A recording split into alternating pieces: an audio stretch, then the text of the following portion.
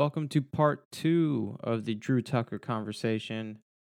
I got a lot of great feedback on part one. Thanks a lot for listening and supporting. Um, in this day and age where we're getting, quite a few more percussion podcasts popping up. I just wanted to point out that I think there is room for everybody, and these conversations I think need to be had. And I feel like we are getting to a good place in which conversations are going to be happening, as well as the initiation for change in how we do things, whether it be academically, through media. um, I think that's what this is all about and what it should be about. So I think it's great. I think it's awesome. So without further ado, here is part two with Drew Tucker on the Rudimental Podcast.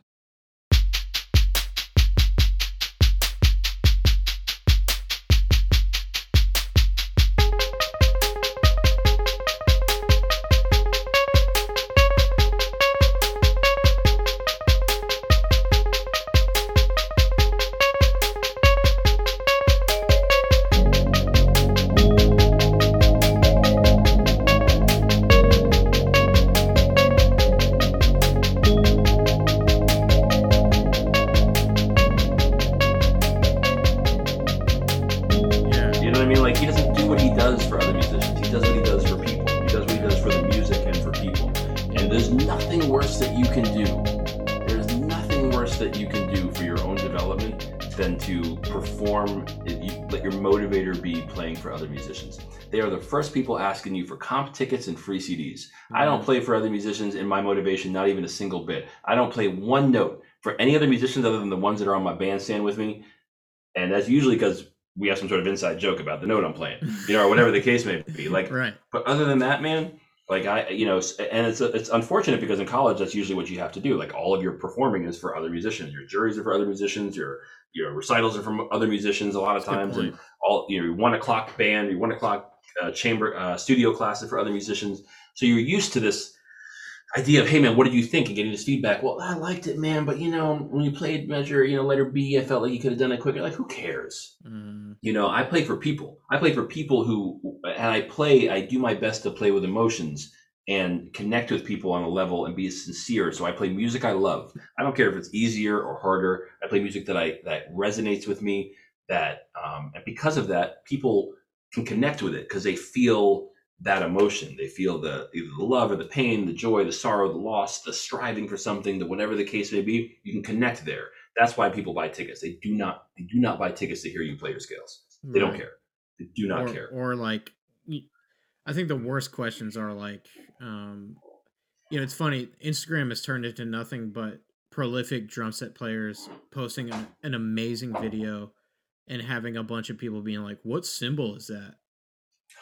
What? That isn't what? Do you recommend tuning your snare drum this way?" And, that's funny. And you're like, dude, you're totally missing the point, man. You're missing the point. I think Carter McLean is one of the best drum set players in this world, and his comments are nothing but people being like, what ride cymbal do you use? And every time he answers them, and he has the most patience in the world at this point because it's been going on for like 4 or 5 years.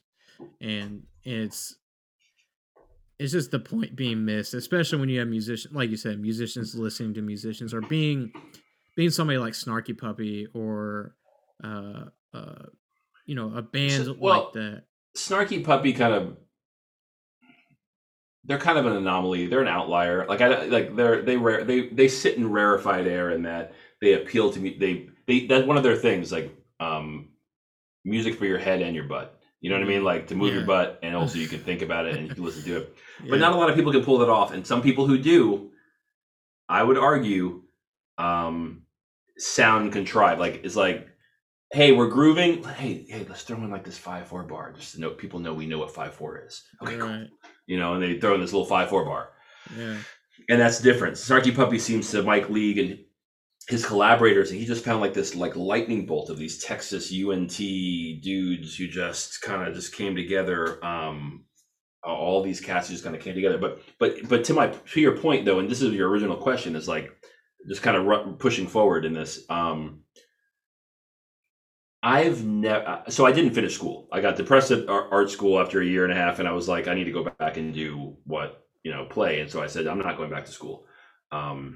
What I did not realize at the time was I had a mental illness. Also, I had undiagnosed adult ADD. I had undiagnosed ADD, period. But it wasn't usually when you think of ADD, you think of it like, hyperactive, can't sit and can't focus on things. Mine manifested in a different way. It manifests a lot of ways, but I have an anxiety starting new tasks. So do I. Right. So if I need to write, see this score up right now, that's because I need to write when we're done. So before we got up, I had to write the score. I had to put that score up because otherwise I'll look at it and be like, I can't find my hard drive. My hard drive's in my bag. You know what? I'm just going to deal with it tomorrow. I'm not going to deal with it. So it's not a big issue anymore because now I take medication for it. But before the case was, and I do other things to make sure I counteract it, but I've gotten into the habit of making sure that I set up for things. Like if I get home from a show, I have to set up right away. I can't set up tomorrow. I can't set up later. The thing will stay in the corner. My vibraphone will stay in the corner and it will never get set up until I have no other choice or I get motivated to do so. So I set it up so that when I see it, like my sticks are all right here. They're all sitting underneath here. So when I'm ready to play, I can just go ahead and play. But that really hurt when it came to applying for colleges and it came to, all the paperwork and the anxiety and getting started and the level of crippling anxiety that I would feel to have to go ahead and do that. And as a result, I would jump to schools and do this kind of thing. And it's a mixture of that and also a mixture of the fact that just traditional schooling was not for me. Like academic, Socratic learning was not for me. If I wasn't motivated by something, and this is still true today, if I wasn't motivated, I don't want to say motivated but if I didn't love something, it was hard for me to do it. So the fact that colleges wanted me to take all these core classes were like, no, I'm not Simply going to do it. Put, no. Yeah. So I never ended up getting a degree. So that led to two things. Number one, it led to me always feeling like my work had to be really good. It led to me, and for me, I'll also say that I never had the traditional upbringing. My dad came over here from Jamaica. My mother and my father came from Jamaica through Canada. My dad chased my mother. They got married. He had a third grade education when he came over here. He started a landscape company and created a life for us that I can be nothing but grateful for. That's incredible. Yeah, we weren't wealthy, but like I never missed a meal. You know what I mean? I never knew if we had, and we traveled and we did all sorts of really cool stuff. And I have 3 brothers and a sister, and we just, they're great. They do well. And none of us, I mean, a lot of maybe at this point now there's some degrees and some things, but for the most part, they've all done really well for themselves without, because that's the culture we came up with. Like no one had degrees, but they kept learning. Like there was always, my mother was taking classes at Harvard for what she was trying to do. My father was always looking at other things and studying things and always talking to me about these books he was reading and these things he was learning about different types of trees and how he just loved them. He was so into this whole landscaping situation. My brother is in finance, and he, passed Series 6 and Series 7, and now he, is a head of a major wealth investment firm, and all this stuff without degrees, right? So for me, not having a degree never felt like it was like, well, this is what you have to do, son. We didn't have this heritage. My brother went to UM. I don't know that he graduated. He's a lot older than me, but I think he says he did. But God bless him. Whatever. Yeah. So there's a lot of university action. My other brother went to Nova University down in Florida, but I mean, for the most part, like I've never seen, it's never been ingrained into me that this is what you have to do to be able to be successful. Like what I've seen is always like people just made it. They just figured it out. Yeah. So for me, it was never an idea. I was like, all right, well, let's just get to work, And so I just got to work. And I wish I would have realized that earlier, that school wasn't for me, because I would have made different choices. Or, oh man, this is a whole nother podcast. I'll come back to that. But the bottom line is that if somebody would have helped me to think about my life and then helped me reverse engineer it, I would have seen the value in school for what I wanted it to be, for what it could have led me to do and how it could have helped me, as opposed to this idea. Like, you go talk to a senior in school, the first question people ask, hey, we're going to college. Have you thought about college? Have you thought about college? As though college is the end game. Like, where you're going to go to college is everything. They don't think past that. They don't think like, what kind of life do I want to create? What's important to me? You know, do I want to do this or do I want to do that? Like, do I want to be creative with my time? Do I want to be structured? Do I want to be this? They just think, okay, I don't know. I like the football team in Alabama. Nick Saban's really cool. I'm going to go over there. And music program's nice. I'm going to go there. You know, and I'll be a band director. And that's it. So they want that question to go away. Well, back to what you were saying, though, the argument could be made that I'm a firm believer everything happens for a reason. So the argument could, you said you wanted to go, if you could go back, you would change it. Is that what you're saying? Mm-mm. No. Okay. No, I'm saying that I'm hoping to be able to have better conversations with kids now.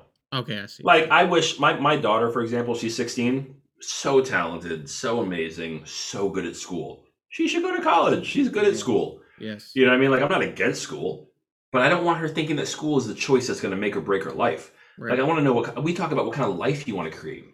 What's your perfect day look like 15 years from now? You know, like what ratio of that? What are you doing with that day? How does it look? What does it feel like when you wake up? What are your relationships like? What kind of, you know, are you creative? Are you not creative? Are you going to a job, or is the job paying you? Or are you paying other people? Like, what kind of life do you want to live? And then we reverse engineer it. And then if she's unsure because she knows she wants to do arts, music, education, whatever, fine. Let's get you to a local school. And we'll figure out. We're not gonna pay for you to go to Stanford, even if you get in when you don't know what you want to do. It's fine you don't know, but we're gonna stay local, go right here, you're gonna live right here. We're gonna get the scholarship at the school that doesn't have good music, and you're gonna take all those core classes you gotta take. And then as you learn and grow, and you say, you know what, I really want to go here. Or you just get your undergrad here and then figure out we want to go for your master's and go somewhere fun. I think my situation was I was about to not go to school until because I was not a good student in high school. We are very similar in the fact that I did not learn very well in a traditional classroom setting. And plus, I didn't care about anything else but drums, dude. I mean, like, I was thinking about nothing but drums in all those classes I was sitting in. And I think one thing, too, is that I was so close to not going to school that who knows what have happened kind of thing. Sure. And I came across this, you know, my best friend from high school. We ended up going to college together at McNeese, and he was like, there's this little school called McNeese State University. They're offering scholarships for band and music, and you should go. And being decent at the marching band thing at the time and being comfortable in that, and then doing the video audition thing, I was like, okay, great. But I'm not good at school. I'm a little intimidated by this. And it took me a couple of semesters to figure it out. It's long story short, but I think I needed that structure. And I think I ended up getting a master's degree, which not even my family expected, and nor myself until it was a reality. And so it's just one of those things of like, I needed that structure because I didn't have a ton of it within myself as far as like work ethic and organization. But I think that's great. It's funny when I have this conversation, some people are just like, oh, you're anti-school. No, I'm not anti-school at all. Yeah. If I was good at it, I would have done it. Like, if you know, but that's what I'm saying is what I'm saying is I understand why people don't go. But here's my problem though. My problem is the fact that kids like you, when you were a kid, or myself, there's no outlet for us. There's nobody saying to us, hey, it's okay that you're not good at school. What about this? Like, if I would have gone to that guidance counselor and they would have looked at me and said, listen, man, you're getting like a CB average. You seem to be really smart, you know, but you seem to be really focused on the music. What about if you took some, here's an idea, I'm throwing this out there. What if you took like an internship at a record label and I'm thinking about somebody who may not know the music industry that well as a guidance counselor and maybe just went and took some core classes, you know, just one class. Take a business class at the local community college. Do an internship. And I'd have been like, wow, that's really interesting. That's a thing? I could do that? Oh, yeah, you could do that. Like, let me look up some internships for you tomorrow, and I'm going to bring some back, and we'll talk in a week or whatever. And here's some internships, or here's some ways that you can take could you take lessons in your thing and then be really good at that? But just take classes about money. You know, understand how the coin works so that you can be successful no matter what you do. take this and understand how to invest or how to save or how to build wealth. Personally, I think if you want to be a musician, you should take lessons and take business wealth management classes. And if you want my honest opinion, some kind of like tax information course, or right? How can you go into a job like music performance that's going to be almost 100% 1099? Hey man, you have 12 1099s this year. Good I luck. know, and be told anything in part of your curriculum about how to manage that. Yeah, it's ridiculous. Yeah, and that's the argument I did have, or the one problem I did have with. Of course, I learned all of it through just being my personality. Well, that YouTube University, right? Right. How to start podcast. But at the same time, that's my personality. There's a lot of people who look at a task like that and they're like, whatever. I'm not even gonna mess with it. And so one thing too is it's like, people are willing to find a path like you did if they're willing to find a path. But here's the thing. I always knew this is what I wanted. And not everyone does. It's not like I can't sit here and make a blanket statement like this worked for me, it should work for everybody, because I was passionate about this thing. Like it was this, I was going to like take the island or I was going to die taking you know what I mean? Like I was going to, once we got off the boats, I burned the ships, that was it. Like we take the island or die. Yeah. So essentially, and again, I want to get back to your actual question so that, I can make sure we trail off on here. It's all good. No, it's cool. Yeah, it's cool. But I mean, the crux of the matter is the fact that I was never afraid to ask. And I never thought, it was always a foregone conclusion to me. Like, I don't necessarily believe in like a lot of the metaphysical stuff, like manifesting this, or if you just believe, or you positive think, or you do all this kind of stuff. And I've gone to all those classes. I've gone to all the I've gone to Tony Robbins. I've watched The Secret. I've watched all those things. I've read Think and Grow Rich. Napoleon Hill is a shill and he's a fraud, but whatever. I've seen all of those types of things. And I've read them. I have a wall of self-help books over there behind the white screen, the vinyl screen that's hanging down. I'm reading this one right now. Relentless. I'm not saying there's not good ones. I love reading them. I read them all the time. I could give you my favorites right now, but I do believe in this one key factor: whatever you focus on grows, and whatever you neglect withers. Yeah. And to me, it was like, there are ways, there are possibilities. If I just think, if I just focus, and if I just stay the course. And that's where, this is what I truly believe. And this is where I was kind of like, I need a separate podcast for this, but I'll give you this in a pithy way. And I've thought about this a lot. And I have a really good friend. I have a couple good friends who are doctors. I've had a couple band parents who are doctors. But I have a really good friend who's a dentist, and I'm always talking to him about what his career path was like, what learning was like. And his father was a dentist, so it kind of handed down the practice. But overall, if you want to be a medical doctor, you are essentially in school until you're about 26 years old, give or take. Then you're in a residency, and the residency will pay you, but your undergrad loans have come due, and soon your doctor school loans are going to come due. Mm-hmm. Usually, you come out of that with about $400,000 to $500,000 in loans that you have to pay back, and this comes out to somewhere in the $1,200 a month range. Right. Now, you're making $40,000, $50,000 a year, but you're also, as an intern, you're working, or as a resident, you're working 60, 70 hours a week. Right? You're learning, you're still studying, you're still trying to figure all this stuff out. By the time you start making money, and these details may be shady, I'm not looking at any reference notes right now, but bottom line is that by the time you start making the money that we equate with, or that your parents would equate when you told them you wanted to be a doctor, with doctor money, you're usually in your mid to late 30s. On average, it's like late 30s when you start like making doctor money, right? But during all of that time, here's what you have going for you. Number one, you have a very well-worn path.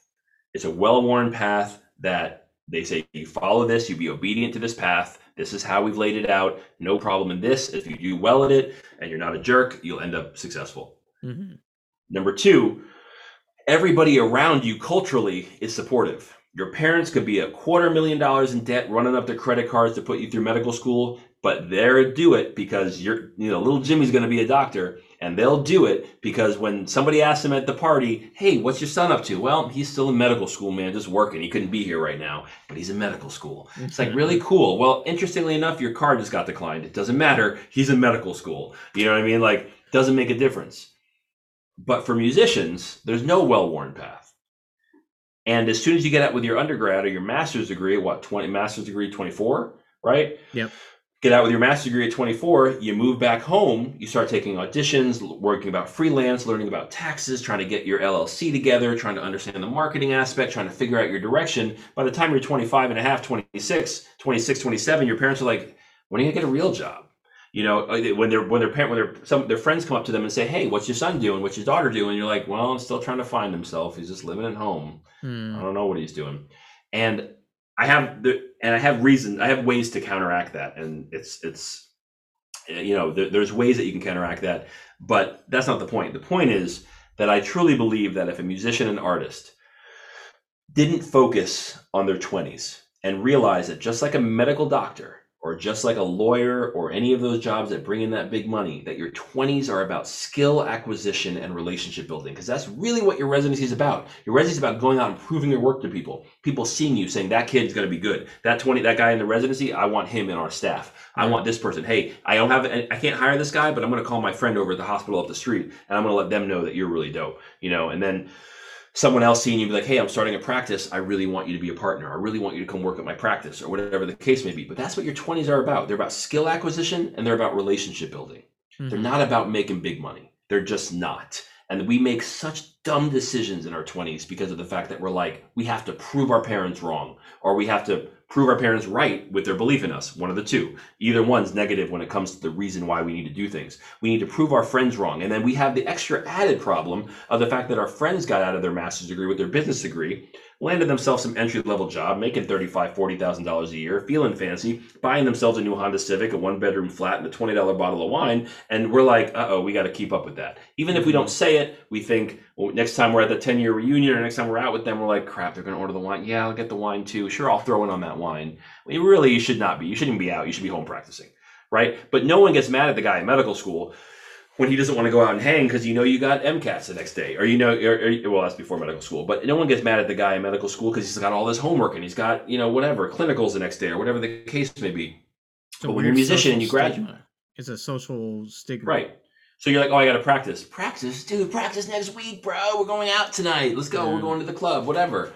And you're like, all right, yeah, and you end up having to posture for your 20s. And that's for everybody. I mean, listen, my 10-year reunion was way different than my 20-year reunion. Right. 10-year reunion, everyone's like, well, I'm working on this and I'm building this. 20-year reunion is like, yeah, I filed for bankruptcy, 2 divorces, 3 kids, whatever the case was. Yeah. I think a lot of people need to hear what you're saying because depending on personality type, because I'm one of those people who needs to hear that because we're talking about skill acquisition. School is just the beginning of your studies. Absolutely. And usually the worst, almost sometimes you got to unlearn that stuff. Yeah. And I was in a situation where I was given a great foundation in both technique and musicality, which I'm very thankful for. But the key word is foundation, right? Like you're only given a start. Yeah. And now I'm taking personal practice, whether it be with like right now it's congas and bongos and it's a lot of Latin percussion. What I'm doing is I'm taking all the skills that I learned there and applying it to this feels like the real practice. Like I get that like there's not as much time as school, but there's also a matured efficiency within my practice that I never would have gained. I like the way you said that. Thank you. I've never would have gained that if I didn't have those experiences. So with that being said though, there's always that temptation of somebody with my background taking a job that is,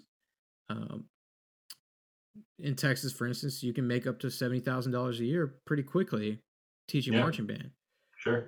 It's a very time consuming job. A lot of people leave the profession. It's not for everybody. It stresses a lot of people out, makes them unhealthy and create unhealthy habits. But at the end of the day, that number is very tempting because it's like, oh yeah, I know how to do this. I would be good at it. But it is, it's 12 to 14 hour days and I can't really do my passion projects and my other projects. So maybe I'll just do it and see. And then you end up getting stuck for however long, I assume, and not taking those risks you were talking about earlier in our conversation. And Yeah, then and that's the thing, and if you have a structure where you can take all the risks in your 20s and you can learn, like people always say, there's always the joke like, oh, I never play for exposure. I agree. I don't play for the wrong kind of exposure.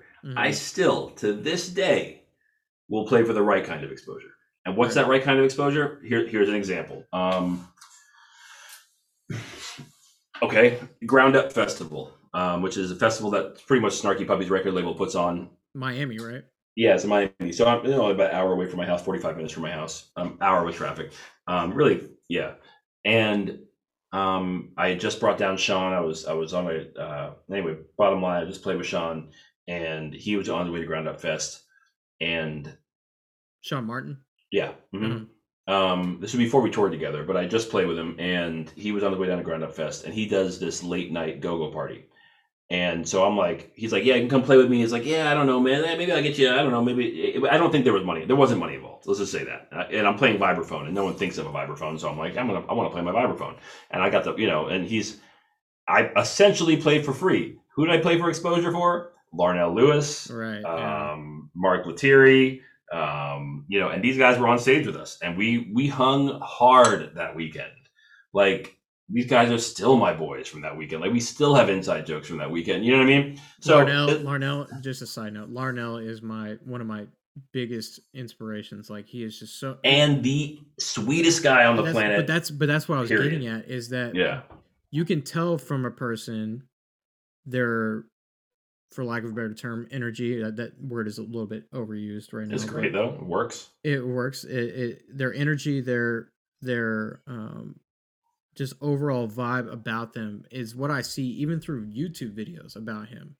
Like, Yep. he just seems so gracious, And he is. humble. Yeah, And he is. There is nothing about him that says I could outplay everybody in this room. There's nothing. There's only something about him that says I want to share everything I have with you and this audience. Which is why he does the Drumeo stuff and all that, and it's great. Yeah. And so I mean, and so I'm down with, and that was me at 36, 35. You know what I mean? So it's like, but I knew that, like, I wanted to share this instrument. I wanted to play this instrument with people at that level. I wanted to. It wasn't about like, oh, I'm going to play for free. Let me get money. I knew that I wanted to play and share with these people. I wasn't even thinking to myself like, I'm going to sit in with Snarky Puppy, or I'm going to sit in with this, or I'm going to do this, or I'm going to do whatever. I was just like, I just want to share with these people. Like, I want to be there in this situation and share. And because of that kind of mode. And then I asked Sean but I had already helped the guy get, all right, I was booking at these, I was the city cultural arts director for the spot. I'd already booked Sean on this. I was on the board of directors at a School of the Arts. I booked Sean on their fundraiser thing, and we were hanging out. And in all of that hangout, I call it participating in my own rescue. I was like, man, I love this guy's, everything about him. And I said, hey man, what do you think about touring duo? And I like, yeah, cool, man, that sounds cool. And at the time, he had never heard me play, which I always think is interesting too, because in college, you're almost taught like this quality of playing is everything. It's everything. But I've never gotten a gig just based on my quality of playing. No. Ever. Well, I'm sure you've heard, everybody talks about this now, the gig triangle, right?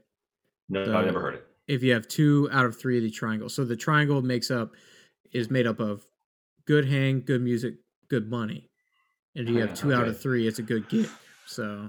Oh, interesting. Yeah, I've never heard it put that way, but I guess that's true.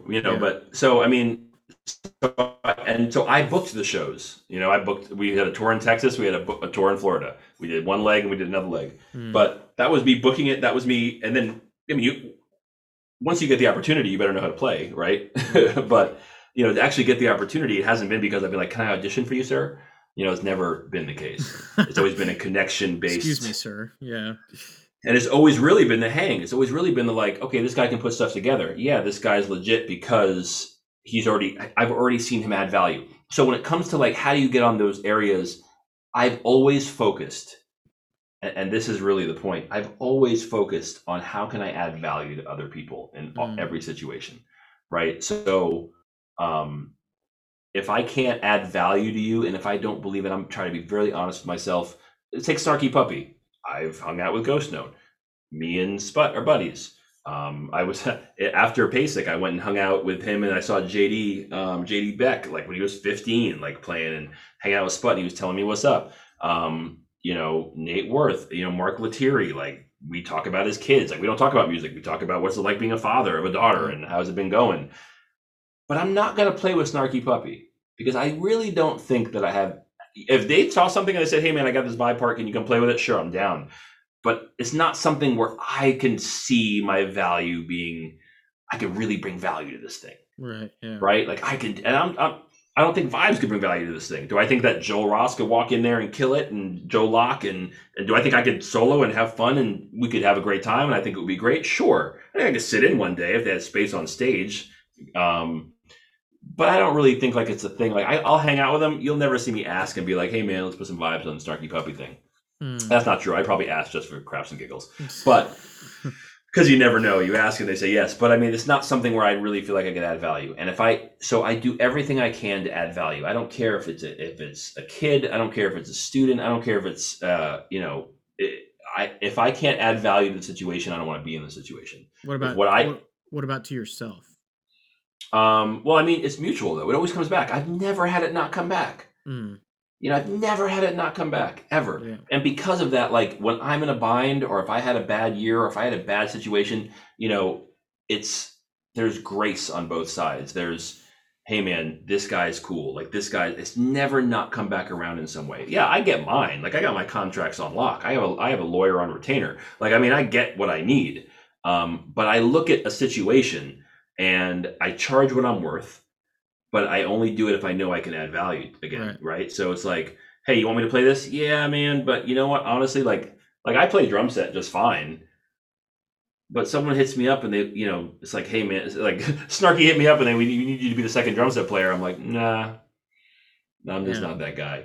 Like I can't add value to the situation, but I will help you find somebody because I know people and I'll call them up for you right now. Right. Don't just wait and I'll get them for you. There's so many different layers to this business. And multiple facets. I've noticed that in the marching community. That's where I've been most involved professionally. I've noticed it in the industry where I've just been dipping my toe in. And for somebody who is in his first endorsement like myself, at a level in which you still feel like you got to prove yourself, and you're with a great company. It's like, these first are a very valuable learning experience for myself. Now, I can only imagine that the multiple facets in which there's levels to gigs, like to that community of like, you hear names like Sput and Larnell and JT or JD Beck I honestly, JT Tom, one of the drummers for Snarky Puppy as well. He's from Dallas, I think. You hear all these names. All Texas. All Texas, and you hear these names, and you're like, at the end of the day, you're right. It's not really. It doesn't all really boil down to playing. I think playing is the mutually exclusive, right? I mean, at the end of the day, I think those guys really do play for the music. People of that level. And I think everything else needs to work around it to come with it. I actually went and saw them play live in Dallas 2 or 3 years ago, and I was talking to Von Henry after. He was filling in on keys. Oh, that's my boy from Miami. Yeah. We play. I mean, way back. He said he has Jamaican heritage as well. Yeah, we go back. Yeah, he talks about that. I guess go back would be a misnomer, but like we're in the same community. He's he is incredible. He was just talking to us and like, talking about his kind of like upbringing and stuff like that, and playing in church and learning all these charts by ear, and then you hear Larnell's story on one of his Dromeo videos of him learning the We Like It Here album on a 7.5 hour flight from Toronto to overseas. And you're like, I think the music part is the easy part for these guys. I think the facets that come along with it they need help with, no matter who it is, you know. And But I'll that tell you, goes I'll for tell everything. you, I'll tell you, and I think that this is a key thing is that I've never, I think there's maybe more to your point, more to answer the initial question that you had. Hmm. Um, I Which I went, am troubling. I'm struggling to remember what my original question was. well, no, it's just how do you get to that point where Right. you're, you kind of, and people don't talk about that, bridging the gap between, and that's always what my clinic is called, like bridging the gap. But bridging the gap between like, okay, I'm playing this local stuff. How do you get from that to playing the national shows or playing the bigger stuff or getting the agent or playing with the Snarky Puppy or meeting these guys or doing whatever? I never, I'll never forget. I was with Sean and we were doing a clinic at UNT. And we're at UNT, and the jazz program's there, the percussion program's there. It's packed, and that's percussion mecca. That was probably the most intimidating show I'd ever done because I hadn't been back there in a minute. And yeah, we're doing a show, and somebody asked me, and they say, "Hey, man, what do you do? Like, what do you think about the state of the music industry? And like, are people calling you? And like, what do you think about gigs?" And I was like, I thought about it. I said, well, "What instrument do you play, man?" He's like, "I play bass." And I'm like, "If you're playing bass, phone ain't ringing, you might just need to get back to the practice room, my guy."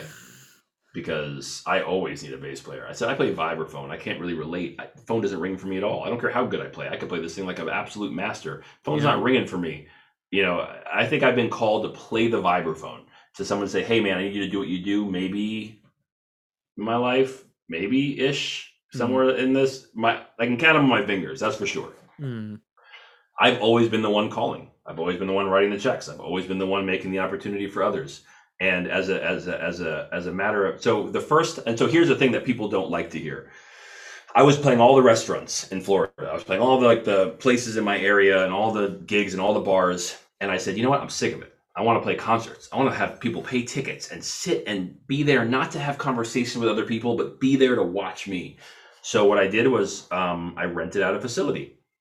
And I rented it and I made a deal with them. I walked in and I said, "All right, I want to have a concert here. It's a beautiful theater. Can we do a partnership? Like, we'll take 50%, you take 50, I take 50, and you put it on your schedule as your marketing. Please do not say it's rented. I don't want to be heard of as a rented thing. I want to be like, I'm on your schedule, but I will pay and we'll work out whatever structure the deal was." But then, and this is the hard part, I stopped playing for free. And when I say for free, I don't mean I wasn't getting paid. I mean, I stopped playing in places where people could see me without paying to see me. Yeah.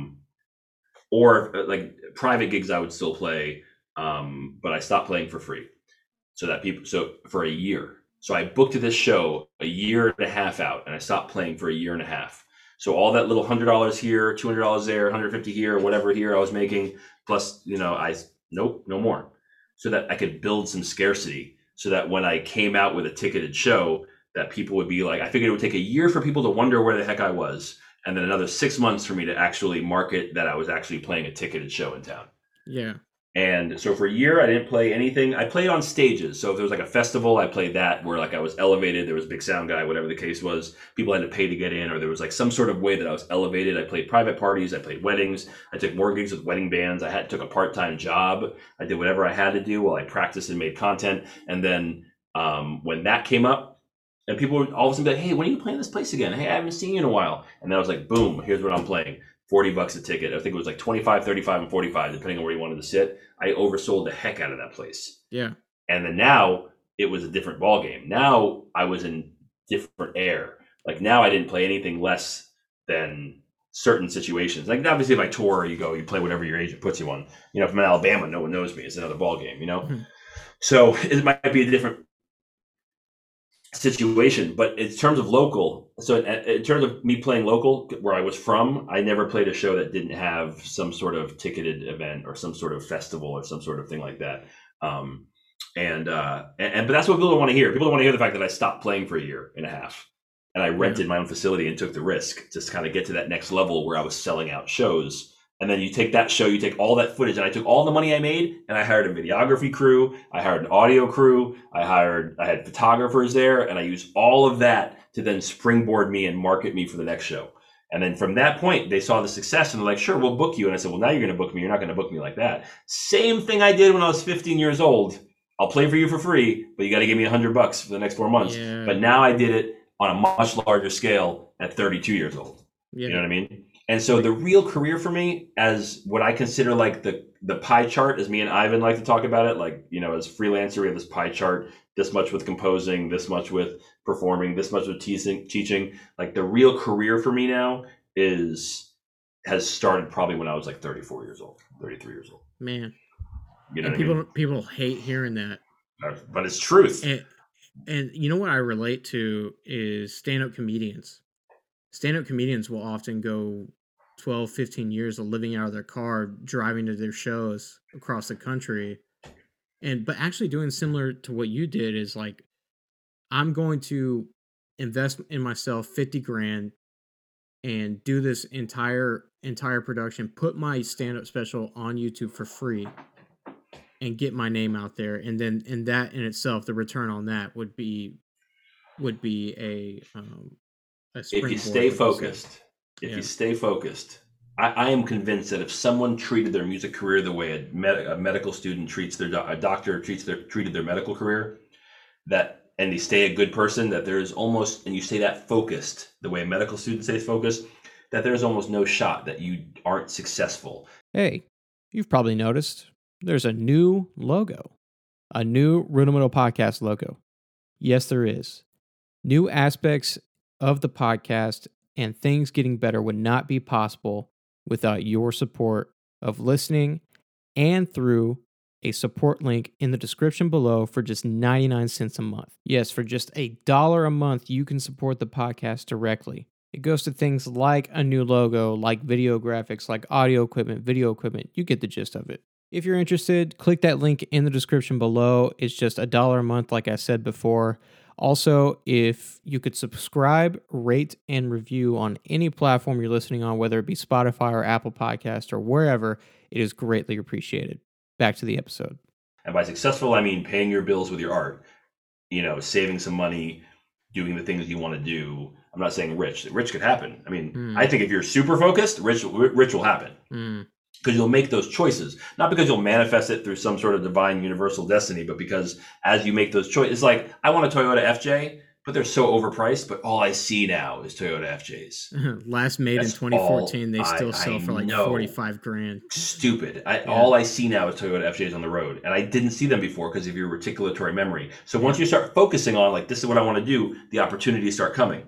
You know, the things start coming in. I've added a lot of video to my portfolio because that was my quarantine hobby. Now I do it professionally. Yeah. Like I love editing and shooting video. You know, so I'm starting to get there with audio because of this. I dig it so much. But the bottom line is that, you know, that level of focus has to kind of be there. And then if you do that, and to think of your career not as like, okay, I got to land the job, which is what school will have you think.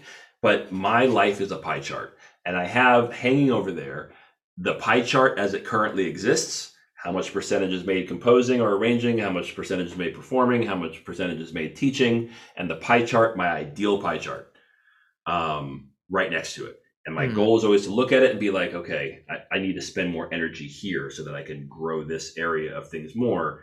And ultimately, my goal is to have residual income pay my bills. Which means that I don't have to, you know, I could sit here and do nothing, but because I'm either getting royalties or I'm getting, you know, other people are, whatever the case may be, whatever that residual income is coming from, you know, YouTube royalty, whatever you know, wherever all the things are coming from. And that's what I'm trying to be creative on now is like, okay, I've done the work. How can I do the work and then let the money continue to come in? It's not going to be album sales. For you. Yeah. Right. But it could be writing. It could be arranging. It could be working for others. It could be hiring other people. I used to own a music school. That was my first foray into like when 2007, 2006 to 2011. I had a music school and like a, you know, private lesson academy, like a School of Rock type of thing, but way better. And I used to, and so teachers would teach for me, but it still was really laborious. So like the way to scale that, you know, what's the way to scale that? Okay, well, what if I do speaking, if I create courses? So I'm working on more of the things that'll bring me in more residuals.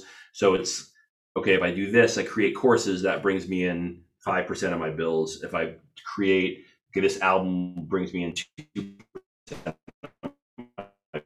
bills every month in residuals. This thing over here brings me in another 10% of my, so to get that pie chart to where it's like residual income is bringing in XYZ. But I never think of my career as like, I need this job, right? My career is a pie chart. That is my career. And some days, listen, you go ahead. Sorry. Well, I'm just saying that's the hard way, right? It's definitely. I mean, it's easy for me. I love it. I get out of bed excited. No. What I'm saying is like, maybe it's not the hard way. Maybe that's the wrong way. I'm saying people look at a steady salary and they see security, right? Because it is a little scary, right? To look at, to like, I don't know how to put it. I get it. My wife, because my wife thinks that way. And so, and I love her for it because she has a very steady salary and that's great. And it's coming very big handy. But I've thrived during this quarantine because I've never thought of anything I've done as permanent. I've never put all my eggs in a basket. So It's like, okay, boom, this is what's happening. How can I take this? I was already on all this audio action and all this video streaming. I was already teaching lessons online. I was ready to hit the ground running. You know what I mean? So it was like, okay, cool. How can I pivot this to make this into something how can I take this weakness and make it into a strength? How can I take the fact that I'm no longer doing this and I have this free time and start to help people to appreciate something that I'm already good at? How can I share something with people that people can find enough value in that they want to give me money for it? And so it's never been a thought in my head that, oh no, there's a situation that I'm out of control of and someone may fire me or I may get laid off or I may do this. I've never thought that way I've never written a resume, my guy. You know what I mean? So it's like, I think I have one on an app somewhere that I had to do for like a Blue Man Group audition one time. But anyway, but I mean, I'm not tall enough for Blue Man Group. Right? Yeah. I've never thought that way. So when stuff like this happens, it's like, okay, cool. I mean, not cool, but like 60% of my income is now trashed. How can I pivot? I don't have to replace 100%. I'm still teaching lessons. I can offer some lessons here. I can do this. Hey, why don't I'll make some video replies. I'll put out this type of thing. And that's when I start to really think, because that's always the way I've thought. All right, I'm up against a wall. It's fight or flight. Let's go ahead and do it. Whereas somebody with a career is like, I got fired. I don't know what to do. Who's hiring? What do I do? Where do I go? Is it unemployment? Won't the government give me something? How am I going to get this? And I'm not saying everyone thinks that way, but I've never waited around for somebody. And the truth of the matter is that had I been taught about money and really understood what to do with money when I got it, I'm in a fine situation now, but I would have been because I made a lot of money, but I didn't know what to do with it when I got it. Yeah. You know what I'm saying? I don't think I would. I mean, to be honest with you. It's not like millions and millions of dollars, but I made a decent amount of money, especially I've had great tours, I've had great things, I've had cool offers, I've had big contracts, I've done, even when you think about marching band, man, like, I was teaching like 4 or 5 marching bands, going to drum group, there was a lot of money involved. And I was living in a situation where I didn't have to worry about much. I should have been putting that money away. I should have been investing it. I should have made sure my insurance was right. I should have made sure, but instead I was a dumb kid who didn't know what to do with it and never got taught. I only got taught how to play the instrument. Right. So I made stupid decisions. And I think a lot of us, if we're honest with ourselves, will realize, even at my age, that, we made a decent amount of money. We just didn't know what to do with that money when we got it. Mm-hmm. And as a result, put ourselves back in the situation because it's not part of our culture and our training to have a good relationship with finances. Yeah. And it's not sexy, There's also an unhealthy side of it too on the other side of the spectrum when it comes to being too frugal, too tight with it. Sure. And which I think I err on the side of caution with that side of it. I did not. Well, here's the thing though. Don't get me wrong. I like some finer things in life. I do have a small Jordan collection. All right. Word. And I have I like some nice stuff, but that anxiety of being in a situation where I was the broke musician always scared me. But that's good though. It's better to err on that side than work hard and save. I had a buddy, man, Greg Satterthwaite. We used to go to the gig and he'd pack his own dinner. Yeah. I'd be like, why are you packing your own dinner? He's like, well, because this dinner's not free here. But I'm like, yeah, but it's half off. And they're like, it's not free here. Not free. I have food at home. That's why I pack my own. So he'd be sitting there with his Tupperware, eating his food in the middle in set breaks. Yeah. I was like, man, this is real. Yeah. You know, he bought a house and did his thing way before I did. You know, I just bought my first house recently. Yeah. So I'd err on the side of where you're at than we're on the side of where I was. And I also had older brothers who were already making good money. So I think subconsciously I was trying to keep up with the Joneses in my family. Right. So I would make choices so that they could, you know, see that I was making it. But Yeah. then again, the same thing, see that I'm making it, you know, so it's always about other people. So recently I'm just like, yeah, I don't care. You know what I mean? It doesn't. There was a certain I think this is more recent in the past couple of years. There was a certain F everybody mindset I got into when it came to people who are not in this field, who don't understand the pursuit of the passion. Another one of F everybody. I don't care what people think about my playing anymore. I'm just going to keep working on me, kind of thing. And so that can be dangerous as well, because then you're, I guess, subconsciously pushing people away, which is what you don't want. And at the same time, you develop this like fake chip on your shoulder, as if like people are out to get you. Right. Yeah. Facts. And, you got a lot of maturity for your age, man. Thank you. Yeah. I don't know. Thoughtful. You're thoughtful, and not a lot of people at 25 are that thoughtful. Well, that's why I can't fall asleep at night. But you know, it's one of those things of.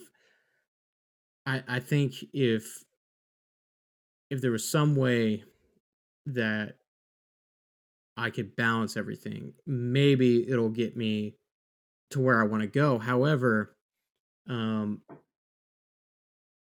this whole idea of hard work and not really an idea, the act of hard work, the networking, everything like that, I feel like a lot of people don't understand it's just as much part of the gig as anything. Like you hear the part of the gig term a lot, like load in, loading out, having a giant setup, that's part of the gig. Me playing in this wedding band with this giant pop perk setup is part of the gig. And so, but then if you have that relatively fake chip on your shoulder, and then you look at athletes, like I take a lot of inspiration from athletes, but same. A lot of athletes, like rest in peace, Kobe Bryant. I took so much inspiration from that guy, and taking inspiration from, you know, Michael Jordan and everything, and combining all these aspects of these of greatness. And part of the reason why I'm reading this book by Tim Grover is because he trained Michael Jordan and Kobe and Dwayne Wade to get that Mamba mentality. Exactly, correct. And but then you got some athletes like, I got a chip on my shoulder, man. I didn't, you know, it's like, right. But you didn't do anything or nothing's been done to you to have that chip on your shoulder. Like it's just there. It's just been there. Yeah. And so I'm trying to be careful with that. You know, you don't want to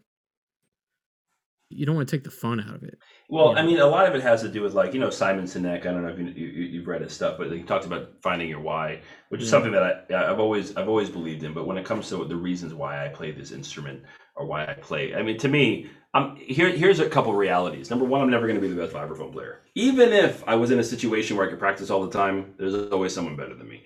So it's a pointless endeavor. But in my situation, I'm actually very far from being the best vibraphone player. Like I can throw a rock and find a couple good guys, people I know and love and respect. Warren Wolf is a ridiculous dude, a perfect pitch, and he's been playing since he was 3 years old, and comes from a family of musicians. I mean, and just ridiculous. Joe Locke, amazing. Stefan is like my big brother and my mentor, and I listen to him every time we talk. It's like I come out feeling better, even when I'm the one who's given, like, you know, I help him with his. Well, we're talking about. Anyway, but bottom line is, like, even when I'm sharing things with him about things that he may not be, particularly like social media things and things like this, I still feel like he gave me something. But just like his playing, and I listen to it and I'm just like, this is so sincere and so authentic. And I want to get to that, more to that place. Like, that's always what I'm trying to get to.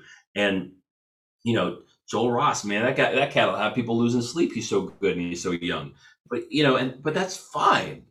You know, Nathan Skinner's a kid I used to, you know, help out.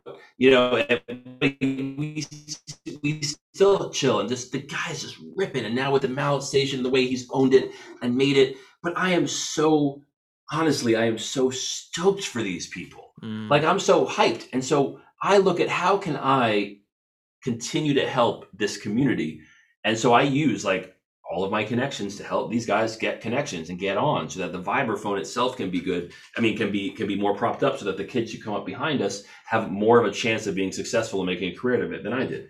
And that's really the whole, it's not a xylophone thing. It wasn't like a contrived thing. It's like, how can people help people, you know, who's going to hire somebody to play this thing if they don't even know the name of it, you know? Right. And I wanted to get to that, it was a perfect segue. So, sure. But at the end of the day, like, I love being a dad. I absolutely love being a dad. I love being a family man, a husband. I love cooking dinner for my kids. I love hanging out and playing ball with my kids. And I know people who practice 6 hours a day, and I'm never going to be that dude. I mean, I think never. I do it sometimes. You know, I've never done 6 hours a day. But I mean, I'm not going to do it. I'm going to practice within the bounds of taking care of the things that are super important to me, which is being there and present for my children. You know what I mean? So I'm okay with that. I'm okay with them being a better version of me. I'm okay with so-and-so being able to play circles and scales around me or whatever. That's the first part of it. So I've already accepted that, and I've embraced it, because I get no better satisfaction than being a father to my children. There's nothing I would throw this thing out the window if I had to make a trade-off.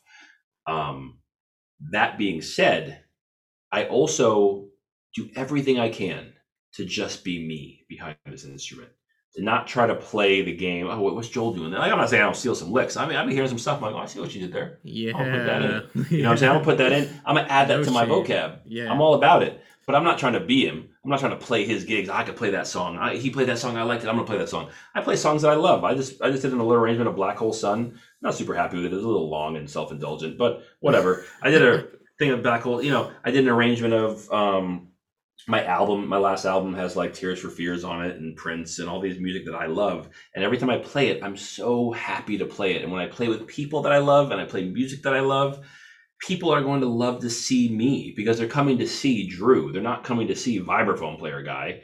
You know, they're coming to see Drew play and be Drew and communicate and share what Drew has to share and put on Drew's show. And honestly, and Neboisha taught me this, no one can be a better you than you. Yeah. And so the more you lean into your authenticity, the more you lean into truth and reconciliation with that, with what that truth means, your deficiencies, your flaws, your beauties, your graces, all of those things, the more you can lean into that, and the more authentic you can be and the less apologetic you can be about it, the more you'll sell tickets and the less you'll even care what anybody else is doing. It doesn't matter that somebody else is playing this, because they're playing this over there. Like, that's them playing this. Yeah. If they came into my world, here's 2 kids, here's a mortgage, here's a situation, go ahead and let me see how good you can do now, right? Like, that's my world. Like, you don't understand my world, and raise kids that are decent human beings, and they couldn't hang. Just like I'm not trying to hang in their world, right? You know, and that's fine. Like, if I try, it's like the old guy trying to keep up with the young guy, you know, at the club and trying to play, you know, trying to run, and you know, okay, how many gigs you playing? Or you know, oh man, we're going to the next club now. We got to drink. Oh, I can't drink like these guys anymore. I'm 40 years old, and that's the same type of idea, only musically. Like, I embrace the fact that a 22-year-old has made the choices that music is everything. They're not going to get bogged down right now with kids and do this and whatever the case, or a 23-year-old, and this is the kind of life. What can I do with how can I share my resources with this kid to make sure that this kid is in the best position for success based on what I have? I think that way all the time. And do I worry if like they say thank you to me? Maybe sometimes, part of me, but honestly, I don't care, man, because it's not part of my why. And I really believe in my why. And there's been plenty of times. One time in specific, I was playing a gig in Jacksonville Jazz Fest, and Andrea Vinay popped over there with her husband. She was sitting like right down there. She's dope, and she's, oh God, just one of the most beautiful players. Just her hands, her technique, her understanding of it. Like, she exemplifies independent grip. I don't use the word Stephen grip, but anyway, independent grip. Thank you. And so she's over there, and I remember I started thinking, oh my God, I'm using too much pedal. Just crappy notes. I just can't feel this tempo. And my bandmates, you know, they love me and I love them. And they were like, they knew, my sax player knew that I was failing and just started, I heard him in the back noodling, which is usually the sign of like, I'm here, I'm ready to go. Yeah. And so I just ended, he come in. But I have this picture of my children that I keep in my head that I hold. And I felt myself going into scarcity mode, which is like, I'm not enough. I can't be enough. I'm playing too many wrong notes. Somebody's going to think negative things. And I have to like literally sit there and just like get back to the place of like, this is why you do it. This is why it's about. This is what it's about. This is what you do and why you do it. And then get back to that place of just spread joy, share joy, or sadness or whatever the emotion is, but share it. And then I was playing fine the rest of the night. But there's always those moments when somebody walks in the door and I'm like, yeah. I don't know how to play this instrument anymore. Yeah. But honestly, man, I just don't care what musicians think of me. It's a good mindset to have because I'm getting there. I'm getting there. If you can get the earlier you can get there, the more successful and happy you're going to be, man. Yeah, man. I mean, just trying to find a balance, and it seems like the world is getting a little bit back to where it needs to be, but this. First of all, thanks so much for coming on. I really appreciate your time. I know it's getting late over there where you're at, but I think one thing is that people can take what you've said, and a lot of it could be its own podcast, to be honest with you. And maybe we'll do a second part of this, but at the end of the day, like, the being you thing is so crucial to anything. Like, I think we often lose ourselves in a lot of different ways. And I know I have several times, and priorities have shifted and whatever, but being you is sometimes tough for people. And I hope they find a way. I think it's always tough for people. Yeah. It's tough for me still. Yeah. Easier now. I'm just, the best you can hope for is that the amount of time between when you try to be something for someone else, from that moment until you bring yourself back to level and be authentic, the shorter you can get that gap is really the goal. I don't think it ever goes away totally. Yeah, I agree. Yeah, I see. Definitely.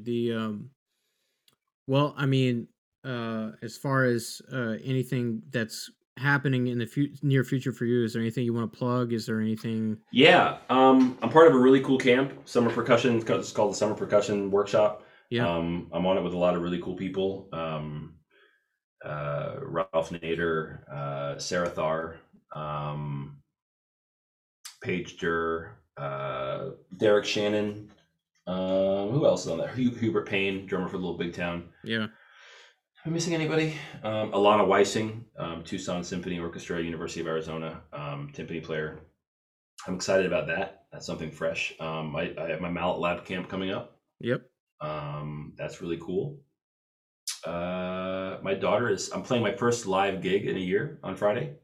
So that's really cool. And I'm playing with a piano player. My first gig in Atlanta ever since I moved here, because I moved here and I had a bunch of tours and marching band and stuff, and then COVID hit.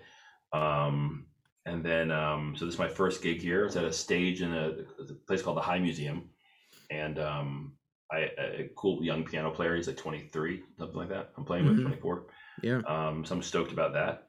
And my daughter is sitting in with me, my 16-year-old. And she's, I'm like gigs where I was with my band and I was at in my hometown. Like, she would come and play some vibes.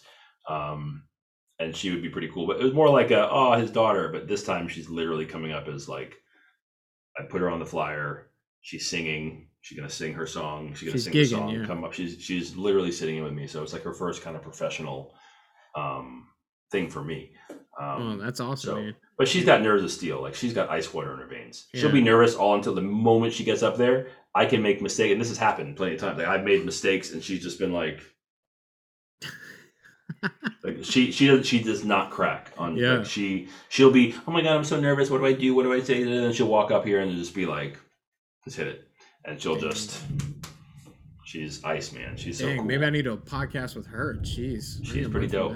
Yeah. She's pretty dope. That's Well, that's incredible. I'm sure there's gonna be a lot of like proud dad moments in that too. Yeah, I mean, she performed at PASIC. I performed at PASIC with her, which is pretty cool. Okay, cool. Yeah, She performed with her middle school. She performed the Cicerone Vibe Concerto, the first movement. Super dope. In 7th grade, and we split it. So she performed the melody. I did all the improv stuff, and then we duoed the melody on the way out. Man, that's awesome. Yeah, that was still my favorite moment. So I'm my little one loves to play. These are the things that bring me the most joy. I like playing. I'm excited to play. I got those camps. I'm at UNT's camp. I don't know if it's UNT. I think Mark Ford is doing his own type of thing. Okay. But it's a tough world out there, man. Here's the thing. We talk about building and creating things. But nowadays in this climate, it's hard. It's almost like, who wants to build things when, God forbid, you book the wrong person.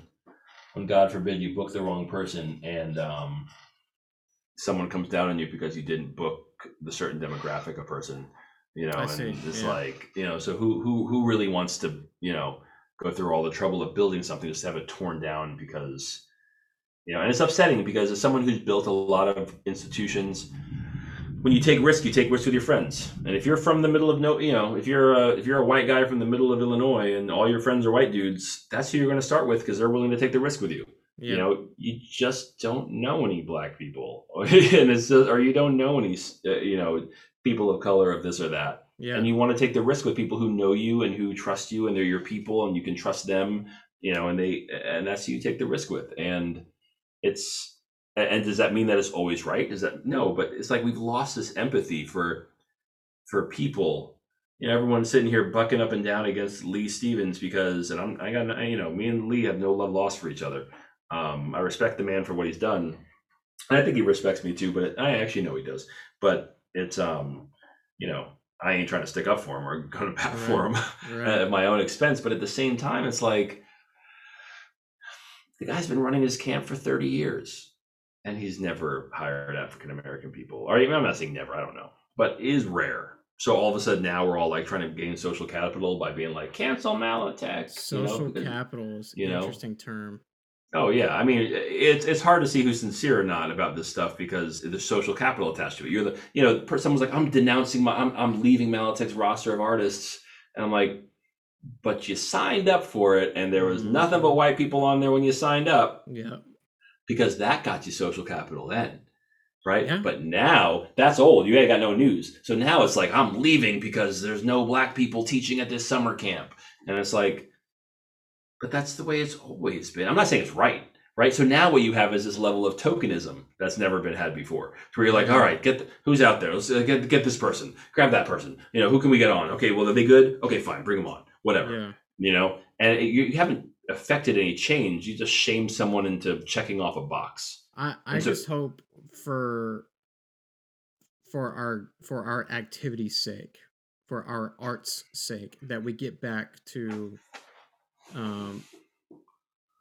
can this person contribute positively? No, it doesn't, like them, how they look wouldn't even be a factor. Well, no, it will be a factor, but it's a factor because of other reasons. It's a factor because if you came up as an African American in this community, you have certain pain, certain struggles, you listen to certain types of music, you had a certain upbringing, and that you truly believe that having that person there will add to what you are trying to accomplish because they bring a certain rich history. To have a woman, to have a black person, to have a person of a certain orientation. Yeah. All of this stuff will actually add to what you want to do because you realize that, like, you know what? I came up listening to, whoever, I'm not saying me, but I came up living in the country and I was in a classical cave, but I want my students to experience someone who came up from a Latin, Afro-Cuban background and who plays classical music, but came up from the church or came up from the this or came up from the that. And that's why I want a person of color. Not because I want to check a box, but because I know that they have a rich history that can add, and I respect that.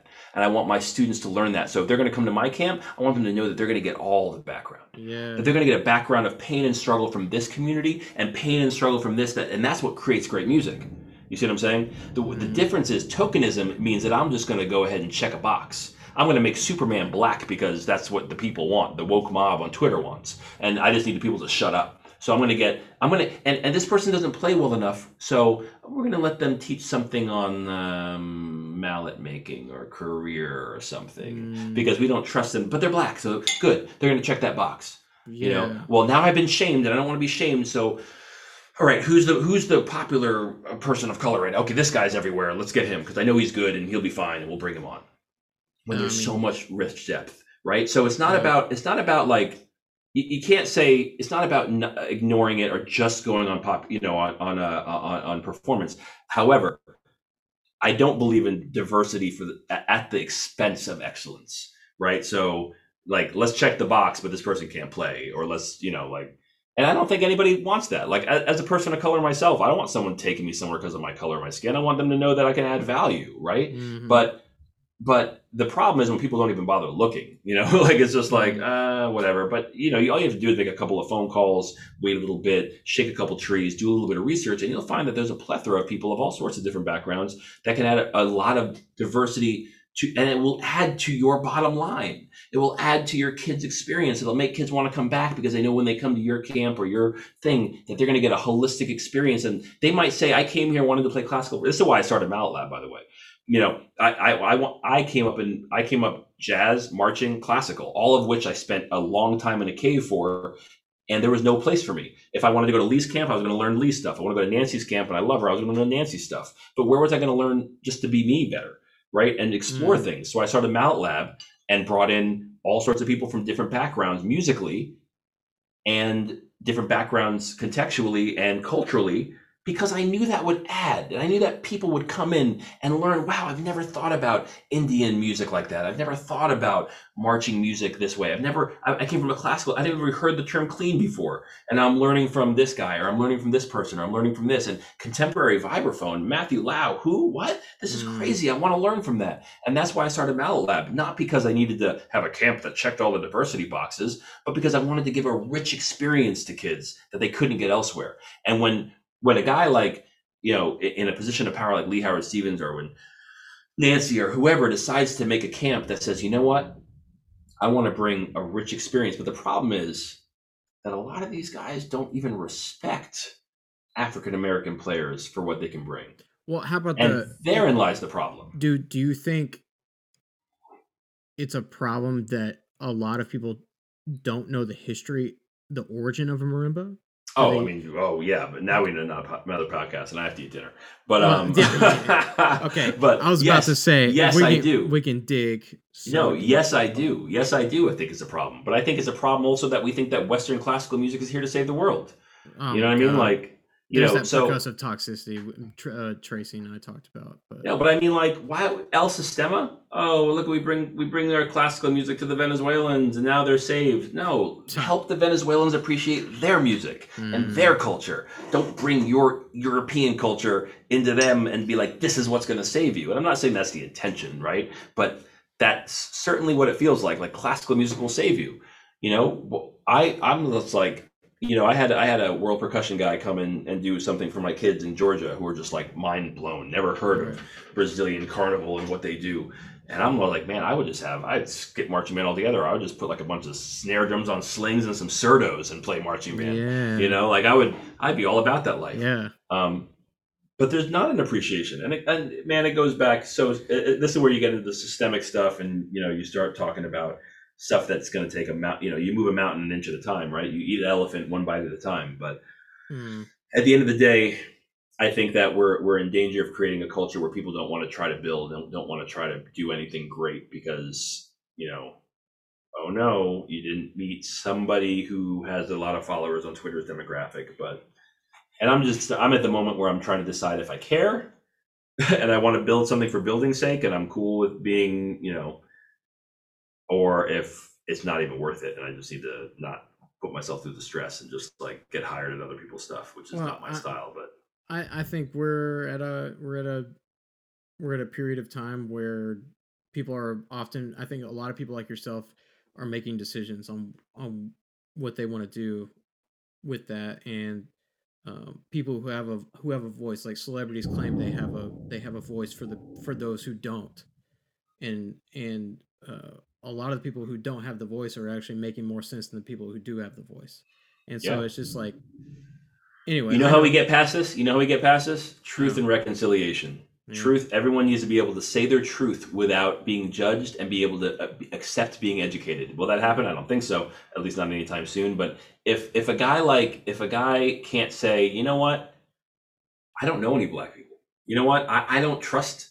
I grew up like this, or I grew up like that, and this were the conversations I heard in the daytime, and I want to be more like this, but I just don't know how. And right now, here's where I'm at. But if you have something to offer me that can help me, but sitting here and shaming people and we're going to cancel them, and I heard people were calling other artists on Malitech to encourage them to leave because of this, to start a movement. Yeah, you're gonna help this guy not feed his kids. Mm. But there was no level of and even well, their response wasn't good enough. It should have just been sorry, we'll do better and done better. But instead of telling me what you're doing and what you have been doing, why wouldn't you tell that? Because if I call, after all the Black Lives Matter, when all the Black Lives Matter, I called Innovate, I called Musser, I called Innovative. By the way, Musser, I didn't even want to join at first because all they had was a bunch of Gary Burton lookalikes and copy-offs. And they were hanging off of Gary Burton. And I would have been I'm not going to be your diversity key. I'm the only way I'll join is if you give an honest look at everybody who I send you, and I'm going to send you black people. I'm going to send you Korean women. I'm going to send you all sorts of people. And, if you're not willing to do that, I'm going to go somewhere else. And they said, we'll do it. That's why Joel was on. That's why a lot of Houston cats are on, actually, Chase and some other, anyway. And that's how that really started. With Innovative, I called them up and I said, listen, talk to me. What's more than a black square that's being done right now?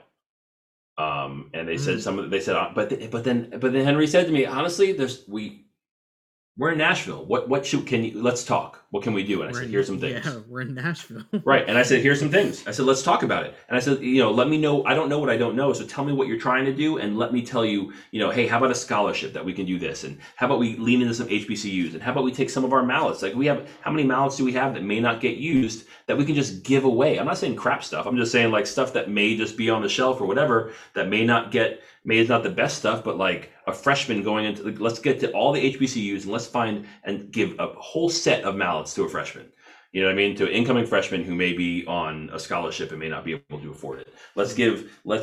I would gladly give, a year of my clinic payments to create a scholarship fund for whatever else the kid, my $100, $150 clinic type of thing. It doesn't really make a difference.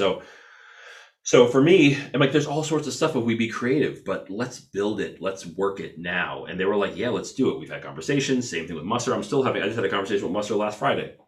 Yeah. About what's being done and what we can do and how we can continue to work and what we can continue to do. But that's the thing. People don't know what they don't know. If I just say, well, what else do you do? I don't see enough black people per capita on your Instagram. It's but there's not enough black people that broke, at the groups that we sponsor that are in the Midwest, because Eric Johnson, who owns it, was at Cavaliers, and they're the guys who were all teaching the other groups who also have white people in them, and that's just kind of what it is. Mm. And so you have to continue to educate to help them see the value. You can't just shame them into checking a box. Right. And that's, anyway. We could, I don't want to keep you any longer than. No, I gotta eat. Yeah. On that note, thank you so much for your time. Yeah, man. Of course. It's very, very gracious for your time. This is a great podcast. You can follow Drew on Instagram at It's Not a Xylophone. You can go to his website, itsnotaxylophone.com. Find all his updates, his blog posts, his booking, all that good stuff, his schedule. I'm looking at it right now. Great website. Needs updating. Well, I saw that article you were talking about. I'm going to read it here in a second. Yeah, cool. But yeah, man, thanks so much again. It's definitely. This was really great.